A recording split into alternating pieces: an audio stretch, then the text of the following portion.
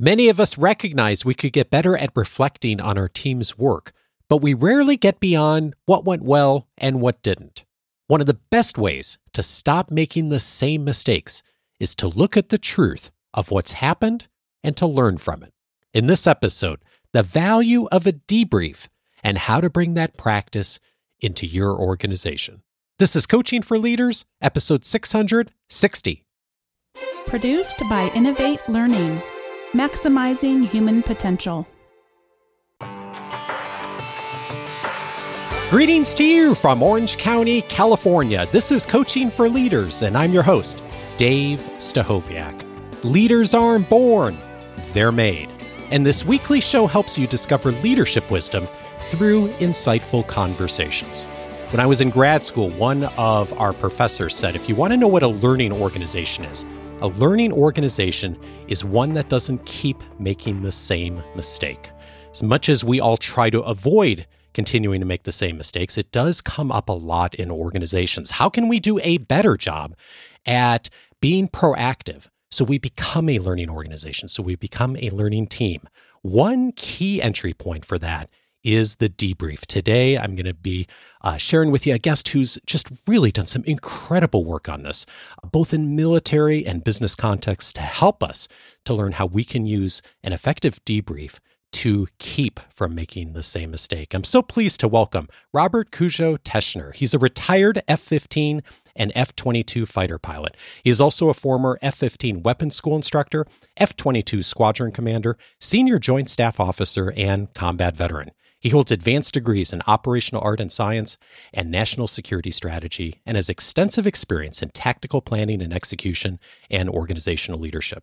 From 2004 to 2006, he served as the U.S. Air Force's expert in post-mission debriefing, the methodology used by high-performing military teams to self-correct and improve continuously.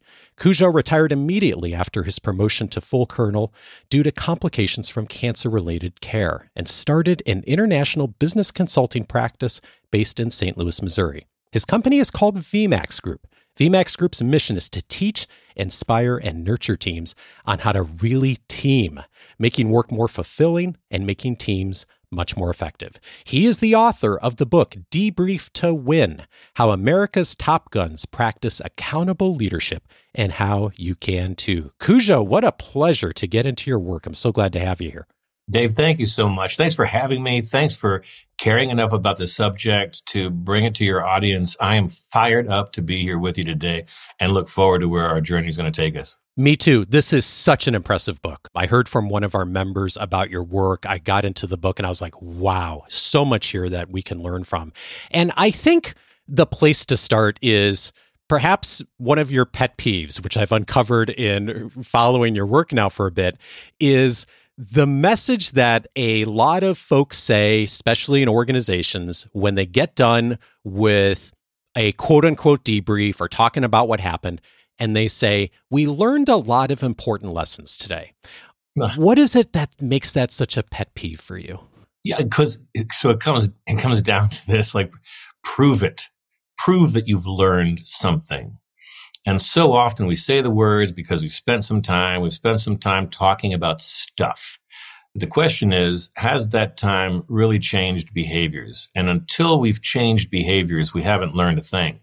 And I would argue most of the time, all that we have on the heels of some sort of a debrief sounding event is a bunch of hot air and nothing more. And the sad thing there is that if we're going to go out and repeat the same mistake, then that was an epic waste of time. And as I understand it, nobody's got time to waste.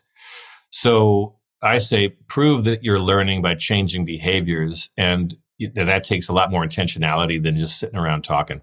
You write in the book, while high-performing military teams routinely use debriefs to improve team performance quickly, civilian businesses tend to gloss over mistakes. Companies in general have a habit of saying, well, we won't go there again, without really analyzing why that strategy or business plan failed. The thing that strikes me so significantly in getting into your work is that it would never occur to anyone in the military to skip a debrief. It's just so critical to the culture of the organization, isn't it? That's right, Dave. And it's because we have a mission orientation to our work. So this was something that was bequeathed to us centuries ago. Somebody or some group of somebodies decided to distill one of the most complex undertakings in the world, war, into individual mission sets. And I think it's a lot more complex than most people give it credit for, distilling war into mission sets. But to me, that was a tremendous gift that I inherited. When I came on active duty, I understood war as a series of missions, and tied to every mission is a life cycle that a team performs in order to prepare to go out there and execute well, in order to be inspired to be able to execute well, to execute. And then post-execution, there's a natural step that says we're going to learn from this iteration in order to make the next iteration to go better than this one, which is part resilience strategy. It's part inspiration towards having hope and optimism in a better tomorrow. And so it's just organic to the way that we used to do work. I can't fathom it not being that way in other enterprises and other disciplines. And I've been stunned to find that maybe we're the exception to the norm. The upside of that is that things could be so much better for organizations if they adopted a mission orientation to their work, and tied to every mission is an opportunity to learn from this iteration to make the next one go better. Yeah, indeed. And I suspect you run into this where, to that point, some people say, well, the military is a different world. The stakes are higher. It's life and death. Working in an organization isn't the same as combat. We don't necessarily need to do this level of debriefing. When you hear that kind of thinking and that criticism, how do you respond to it? Yeah, first of all, I believe that those are self-limiting beliefs. It's not life I remember at the outset of the pandemic, I had a dear friend who his golden parachute was an 8-figure check should he have been laid off in a time that wasn't an emergency. But he was laid off in the midst of the declaration of a national emergency and got 2 weeks of pay and benefits before it all went away. Tell me that that's not life or death, with 3 kids at home, a mortgage, and all of the associated costs of raising a family. So I would dispute the notion that it's not life or death in business. But I also think that to say that all we do is X is limiting. It's undervaluing what it is that we're doing. And if we value what it is that we're doing, why wouldn't we aim to do it the best that we could? And in order to do things the best that we can, it necessitates constant learning. Why wouldn't we be in a learning posture? And then you run into organizations and say, well, we don't have time to learn. To which the natural response is, okay, A, that's a self-limiting belief. I firmly dispute that you have not enough time to learn in your organization. But the second piece of that is, you're telling me that you have time to make the same mistake again and to have to recover from that same mistake again? I mean, surely that's not the case. Yeah. So why wouldn't we be in a constant learning posture? And by the way, a constant learning posture allows us to have the freedom to lose key members of the team and bring new members of the team on and rapidly get them to the same level of expertise as the person that we lost.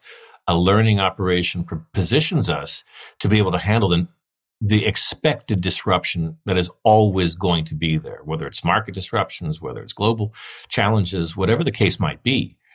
If nothing else, hopefully the pandemic taught us, we have to become learning organizations, and we've got to posture ourselves effectively. We've got to adapt processes that are organic to how we do the business that we do in order for this to really work for us. There's the old adage that the greatest enemy of communication is the illusion of it. And I think about the debrief as you discuss in the book and the practice of it.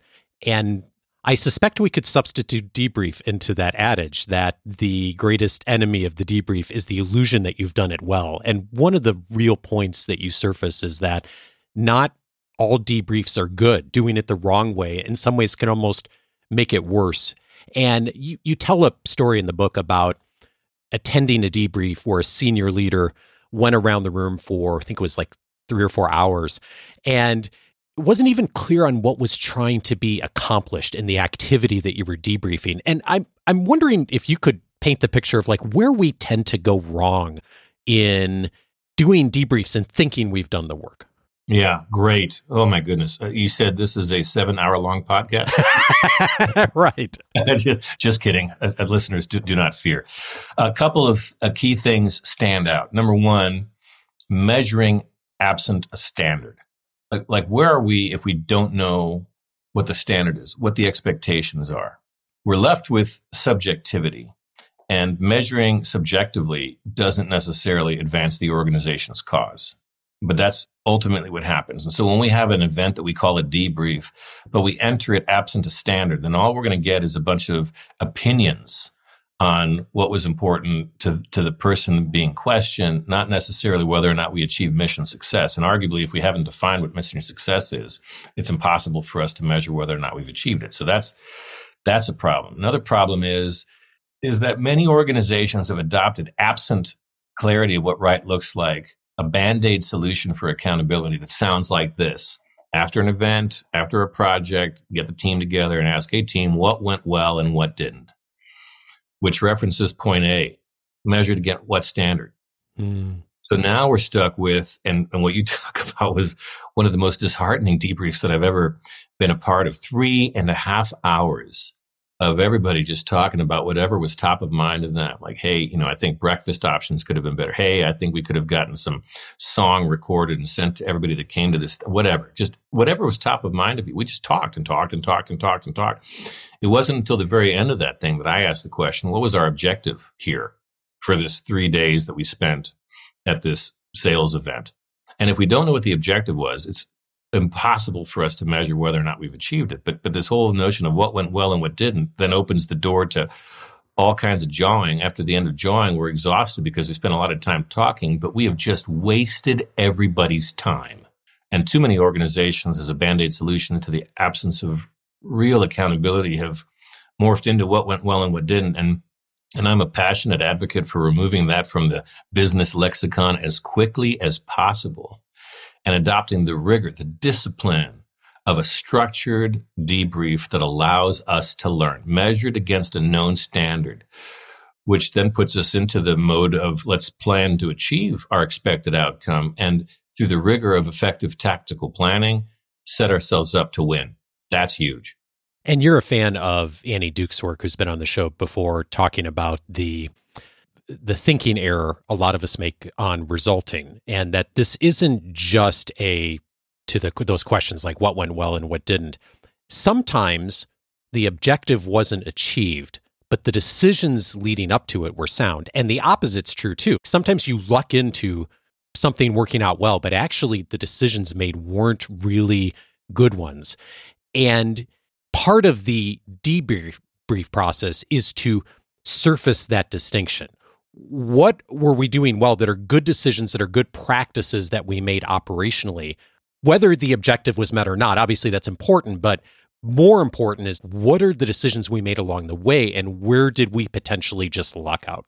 That's right. So when we navigate a complex system, we can't fall victim to so many different afflictions, which I would just summarize as the rush to judgment. Like, it's so easy to criticize and to try to blame, find fault with, and to not actually take the time to investigate and understand that even in the midst of a failure, oftentimes we've made the best decisions that we're equipped to make.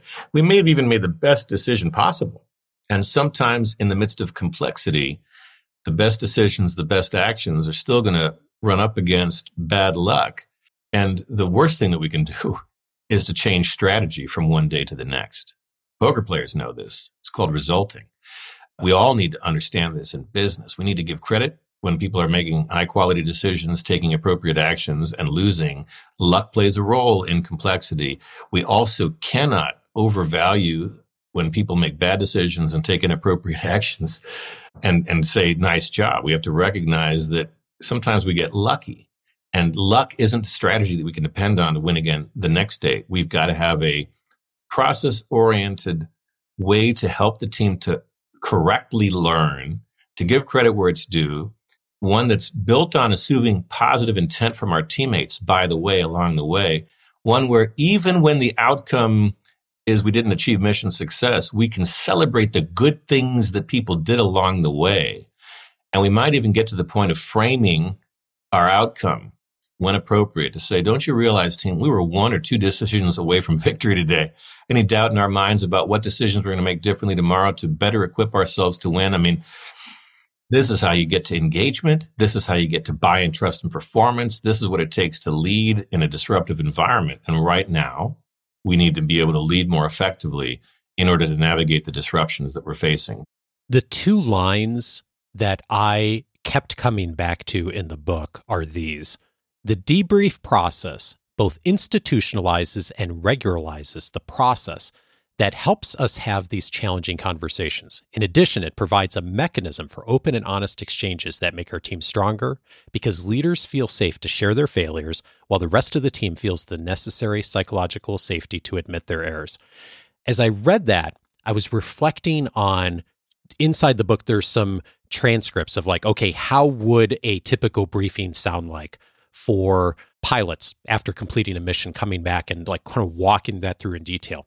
And as someone without a military background, has worked in the civilian organizational world my whole life, I read through that and I thought, wow, it's really stunning from a business perspective, looking at it, how forthright, how much truth is surfaced so quickly, how people readily and enthusiastically call out their mistakes at every point along the way in a mission when you're doing a tape review. It's really impressive. And it's also equally jarring in thinking about that, of how we almost never do that in the context of any other organization. And the idea here is getting to a place, I think, where you can do a debrief and that word regularizes. It becomes just part of what we do. We surface what didn't work, what did work, where we screwed up, what we celebrate, and it just becomes a regular daily practice. That's right. And so if it's not a regular daily practice, we find ourselves living in a world where it costs us to be vulnerable. Borrowing from the lexicon of Dr. Timothy Clark, author of The 4 Stages of Psychological Safety, he says when vulnerability is punished, it becomes costly to be ourselves. And so we retreat to a place of self-censorship, which is a dangerous place for a team to live.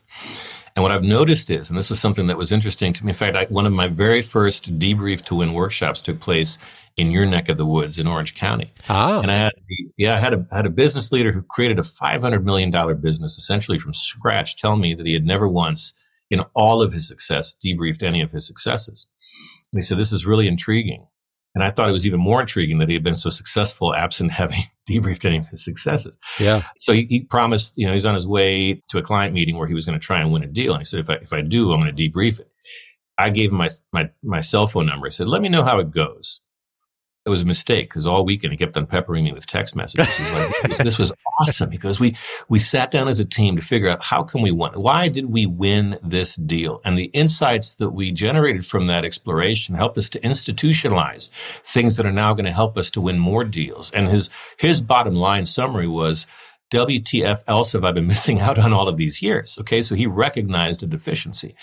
The bigger deficiency is if we only practice accountability the way that it typically works in a business setting. And I'm going to borrow now from Good to Great. And Collins talks about postmortems. What does a postmortem suggest has happened? Something has died, needs to be autopsied. I passionately disagree with that terminology. When does a postmortem happen in business? After a failure. And so if accountability as a postmortem or whatever we call it around here only happens after a failure, what are the outcomes going to be? Even though we say it's not about the person, it's about the process, you as the process owner, when your process is identified as insufficient, are going to be highlighted as the reason for its insufficiency. You're going to get a little bit of public blaming and shaming, and you're going to run from it. Like the next time that there's a post-mortem, you're going to be taking a sick day that day. Nobody wants to be on the receiving end of, hey, your process is the reason why we failed today. When you institutionalize accountability, when it's a regular learning process that happens after every single mission, and we can define missions in business. In fact, we ought to define missions in business, tactical missions, that is. Well, now it's so normalized that it would be odd not to speak up and tell the truth. And it's so normalized and serves us so well because we're uncovering areas for improvement. We're also highlighting the great things that people are regularly doing in a way that makes them want to keep on doing them. You've got to ritualize it in order to be able to create the psychological safety necessary for people to feel free to be vulnerable. And how we behave as leaders really matters there. You write, a debrief is not a gruesome sport or a place of blame or shame. Quite the opposite, in fact. The debrief is where we celebrate our victories as well as learn from our failures. We do this in order to build cohesive teams and improve moving forward. A debrief, properly run, is an affirming, positive experience. It's also where we build future leaders. That last phrase, building future leaders, is so critical to this. And I think that that's the piece that I have not heard enough of on the language around, as you point out, like postmortem is the language that's often used, but around debrief of like really utilizing this as a leadership development opportunity. And it's not just leadership development for the junior people in the room. It's also leadership development for the senior folks too, right? Exactly. And I suspected this a million years ago when I was teaching it to the Air Force. And my suspicion was, as a young captain, living this approach every day that I came to work, I quickly came to the conclusion that if you could lead a debrief, you could literally lead anything. And that opinion has been reinforced and reaffirmed every decade since. Because if you think about it, the complexity of navigating failure in a way that's positive demands a lot of somebody. And you've got to have emotional intelligence. You've got to be self-aware so that you can manage the relationships of the team. You've got to learn to collaborate. You've got to elicit perspectives from people that typically don't say anything, from people that might be contrary opinion to you on a number of subjects. You got to learn to be humble. In a fighter squadron, humility is bred in the debrief because we spend so much time dissecting failure. And if you're perfect, you can't learn from your failure. So we have to divorce ourselves from pride and ego. That's a tremendous skill set to have as a leader. As we talked about, we have to learn to be vulnerable. You have to be able to be honest when it's uncomfortable in order to get to absolute ownership. We define at VMAX Group accountability as taking absolute ownership for the outcomes that a team achieves. And every leader is ultimately going to have to take ownership for the outcome that their team achieves. Accountability goes up the chain of command, which demands vulnerability and a huge dose of empathy, I might add, to give people credit for the decisions they made, even if they were the wrong ones, given the context that they were in. It's really the skill set that allows one to lead anything on this planet, at home, in any domain, certainly at work. And it's in the debrief that you get to hone these skills. It's in the debrief that you get feedback on how well you did these things. And it's the debrief that equips us to be able to plan better, to communicate better, to be able to lead more effectively. And we can grow those skills at a very, very young age. I think back and reflect, September 11th of 2001, horrific day in our nation's history. I remember where I was on that day, and it was downrange. And I was preparing in the Kingdom of Saudi Arabia to lead the mission over southern Iraq the next day as the overall mission commander for all U.S. forces. And that's Navy, Army, Air Force, anybody that's got a role to play. I was 27 years old. I had a one-star general reporting to me because functionally I was the mission commander. And that higher ranking officer was, from a functional standpoint, subordinate to my command that day. What an interesting thing. What an amazing evolution that I take zero credit for. It's just the way that it was and still is. And so if we're looking at how it is that we're going to rapidly elevate leadership skills, my answer is learn how to debrief well and then share the responsibility for leading debriefs. I promise you, everybody's going to learn how to lead really quickly. Yeah, I think a lot of times folks who haven't had exposure to the military perspective and training assume that the military is very command and control, giving orders, people follow orders. That's how it works. Yes, there are moments where that happens, of course, in the middle of combat and crisis. But by and large, I mean, I'm always so fascinated by how thoughtful the military is as far as leadership. And in some cases, doing things, I think, way better than we often do in the civilian world. And what you just described, that dynamic of being a captain and debriefing a general and giving them feedback. And not only is it good to do that, that's the expectation that if you're leading that debrief, you're able to share that perspective, that they are surfacing the things that they did that didn't work and learnings. And I mean, one of the rules of engagement you talk about is if you have a piece of data, share it. If you hold on to something that you don't share with the rest of the room, like that's a huge no-no culturally.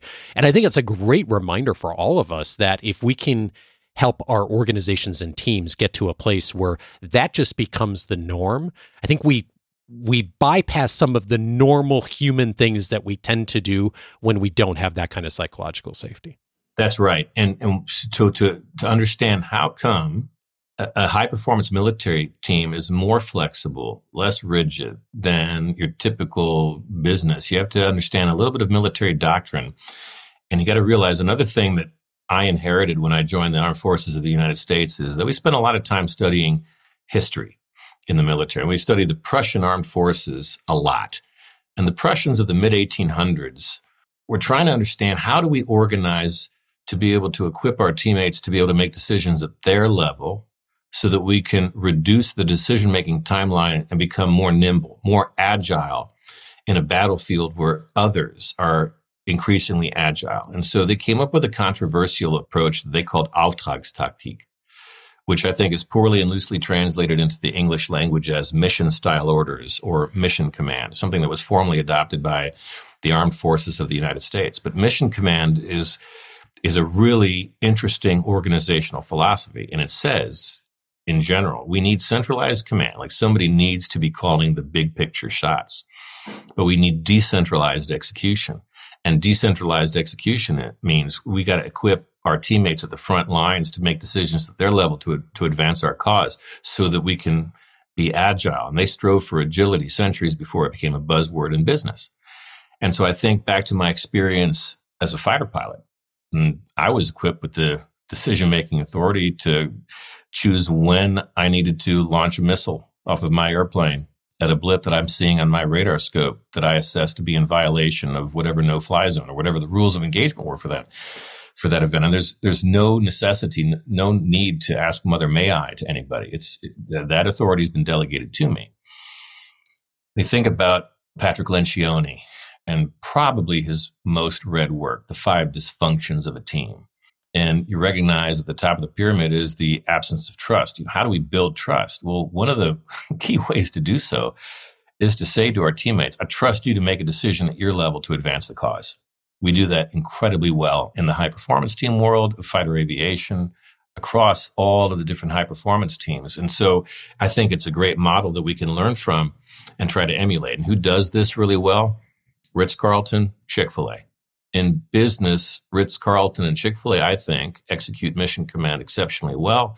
Flat organizations, especially Ritz-Carlton, everybody's equipped with the ability to make decisions at their level to advance the cause. And it results in incredible customer satisfaction. And so when we're looking for case studies of who it is that applies military arts and science well in order to advance the cause of business, Ritz-Carlton and Chick-fil-A would be 2 case studies worthy of analysis to prove that there's something to this as we strive to create an environment where people are engaged and where we have very happy customers. When an organization or team thinks about starting to do this and tries to get really intentional about doing a debrief, one of the tactical things that folks will tend to do is they'll say, okay, well, this isn't my expertise as a leader or as a team. Let's bring in an outside facilitator to actually help us to go through the process of debrief. A well-intended action. I think many of us have been involved in those in the past. You caution us against that. What's the caution? Yeah, it comes down to if you're not on the team that executed whatever it was that happened, you're ill-equipped to be able to judge how it went down. And I think a perfect illustration of this is in the one debrief that Paramount Pictures gave the world from the original Top Gun movie. You've got a bunch of students in the Top Gun program, Maverick being one of them, the character Maverick played by Tom Cruise. And in the one debrief that we watched, the person who leads it is the outsourced facilitator that didn't actually fly the thing. Contract employee, not even wearing a flight suit, coming in and coming off the tightrope, destroying vulnerability, psychological safety, attacking from the very get-go, and creating a scenario where the students are now aligned against the instructor, and whatever learning should have taken place doesn't. I think it's okay for an organization to bring somebody in to teach the concepts, the principles, the methodology, but then it's up to the organization to go out there and put that into practice in order for everything to work the way that it's designed and engineered to do so. And when the team organically learns together, it works so much better. And in fact, what I really advocate for is for teams to share the responsibility for leading. So if we put some pieces together here, Dave, if we identify what the tactical missions are that we accomplish in our businesses, and we build a team life cycle around that says we need to plan in order to be able to execute mission success, we got to communicate the plan in a way that inspires our teammates. At some point, we got to go execute. And then we, at the end of execution, ought to learn from this iteration to make the next one go better. Why wouldn't we then also share responsibility for leading one of these things? And when you have multiple people organic inside the team at different levels, leading the planning, the briefing, the execution, and debrief of the mission, not only are we rapidly elevating everybody's leadership skills, but we're also building empathy, understanding what we're up against when we're the leader, which then helps team members to support one another through all of these phases. And we build a much tighter organization that also tends to win a lot. External facilitators can't be part of that because at some point they're going to go away. And so why ever get involved with that from the very get-go? Let's do it organically. I know some people are listening to this and thinking, okay, I get it. Debriefing, key to do. How do I actually do it and go through the process? And we're intentionally sidestepping that question in this conversation because it's more complicated than we can get into in just this interview as far as going through the depth and the detail that I think is really necessary to do this well. And so my invitation for everyone who's listening and thinking, okay, I need to do this, is to get the book, chapter 6 in particular, step by step, exactly how to think about this, exactly where to go, the setup, the process, it's really brilliantly done, and we won't do justice to it trying to hit it all here. That said, Cujo, I'm curious for someone who's hearing this and thinking, okay, we've never done this really, or if we have, we've kind of done all right, what worked, what didn't, but we didn't necessarily come to a place of really getting to the root cause and really looking at this from a leadership development framework. When you run into someone who's running an organization and says that to you, in addition to getting the book and just starting to get into it, what's a first step that often gets that leader the traction to begin to move on this? Yeah, okay. First, I would say is that before we ever debrief anything, we have to learn how to plan effectively. And the first step of planning effectively is to set expectations. And what we advocate for is develop a mission orientation to the work that you do. And a mission is something with a measurable outcome that's defined by an objective. And an objective, in order to serve us, has to be three things at a minimum. It has to be measurable, it has to be achievable, and it has to be time constrained. And if we can put the rigor into the development of objectives that's required to make sure that they're measurable, that they're achievable, and that they're time constrained, then we've set ourselves up to practice accountability well. And it stuns me how poorly we define objectives in the business space. Too often they're just fuzzy. They're probably kind of goals. I've had people say things like, hey, our objective is to be the best team ever. That's literally impossible to measure. And when we're confronted with that, we can't practice any sort of usable, worthwhile accountability practice because we don't know what we're measuring against. So I would say we have to set ourselves up for success. That involves planning well. Every first step of a plan that I've ever come across that's worth its weight in anything is started with an objective that's measurable, achievable, time constrained. That and knowing what we're aiming for, a big time improvement, says this is not only worth doing, let's get started yesterday.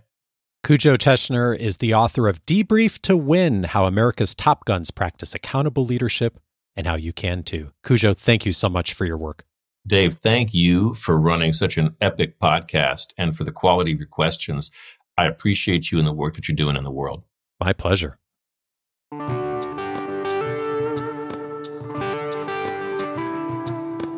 If this conversation was helpful for you, a few related episodes I'd recommend. One of them is episode 404, How to Build Psychological Safety. Amy Edmondson was my guest on that episode.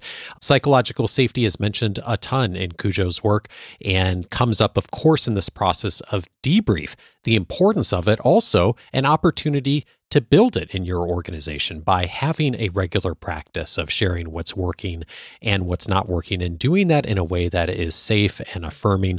A huge part of this, and a great complement to this conversation, is to listen to that conversation with Amy on episode 404. We also mentioned the work of Annie Duke, who's been on the show a few times before, specifically episode 499. I'm thinking about the way to make better decisions. Annie makes the point in that conversation about the dangers of resulting. Cujo talks about this in his work as well, of assuming that just because we got to a good outcome means we made good decisions. Of course, that is not always the case. Just because a outcome worked doesn't necessarily mean the decisions were sound, and vice versa is sometimes true as well.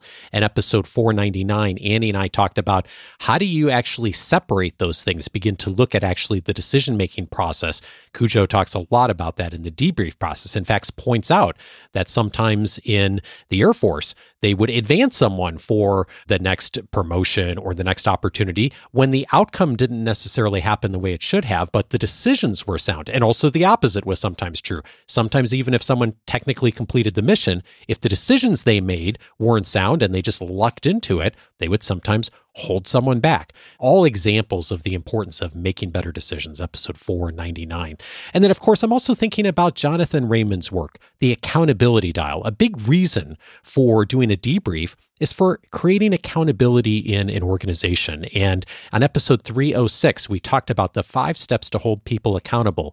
One of the messages that Jonathan has been saying for years is the importance of the first step on the accountability dial is making regular mentions, not just sitting down and having big, difficult conversations once every 3 or 4 months or 6 months or whatever the review period is, but actually having regular mentions daily, both the good things, but also the things that aren't working. Very much the same spirit of this process of debrief, having those conversations regularly so they become part of the culture. They become part of the daily how we do things around here to help each other to learn and to grow, and yes, to stay accountable to each other as well. Episode 306 for more on that. All of those episodes, of course, you can find on the coachingforleaders.com website. If you haven't set up your free membership, I'm inviting you to do that because you can search the entire library by topic.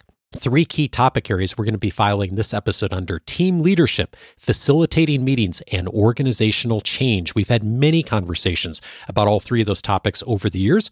If you set up your free membership, you'll be able to search the entire library by topic to be able to find what's most important for you right now. It is one of the many benefits inside of the free membership. And if you've been utilizing the free membership for a bit and you're looking for a bit more, I've gone the next step inside of Coaching for Leaders Plus and put together guides of 3 or 4 episodes to listen to in succession on a very specific question. So for example, if you're looking to drive more innovation in your organization, what are the 3 or 4 episodes you should listen to in order? Who are the top thinkers I think you should be paying attention to? What are the key points from those episodes? What are key questions? A video from me highlighting all of those. We have a whole bunch of those topic guides inside of Coaching for Leaders Plus. It is one of the many benefits inside of Coaching for Leaders Plus. For more, go over to coachingforleaders.plus. Coaching for Leaders is edited by Andrew Kroger. Production support is provided by Sierra Priest. I will be back with you next week for our next conversation. Have a great week and see you back on Monday.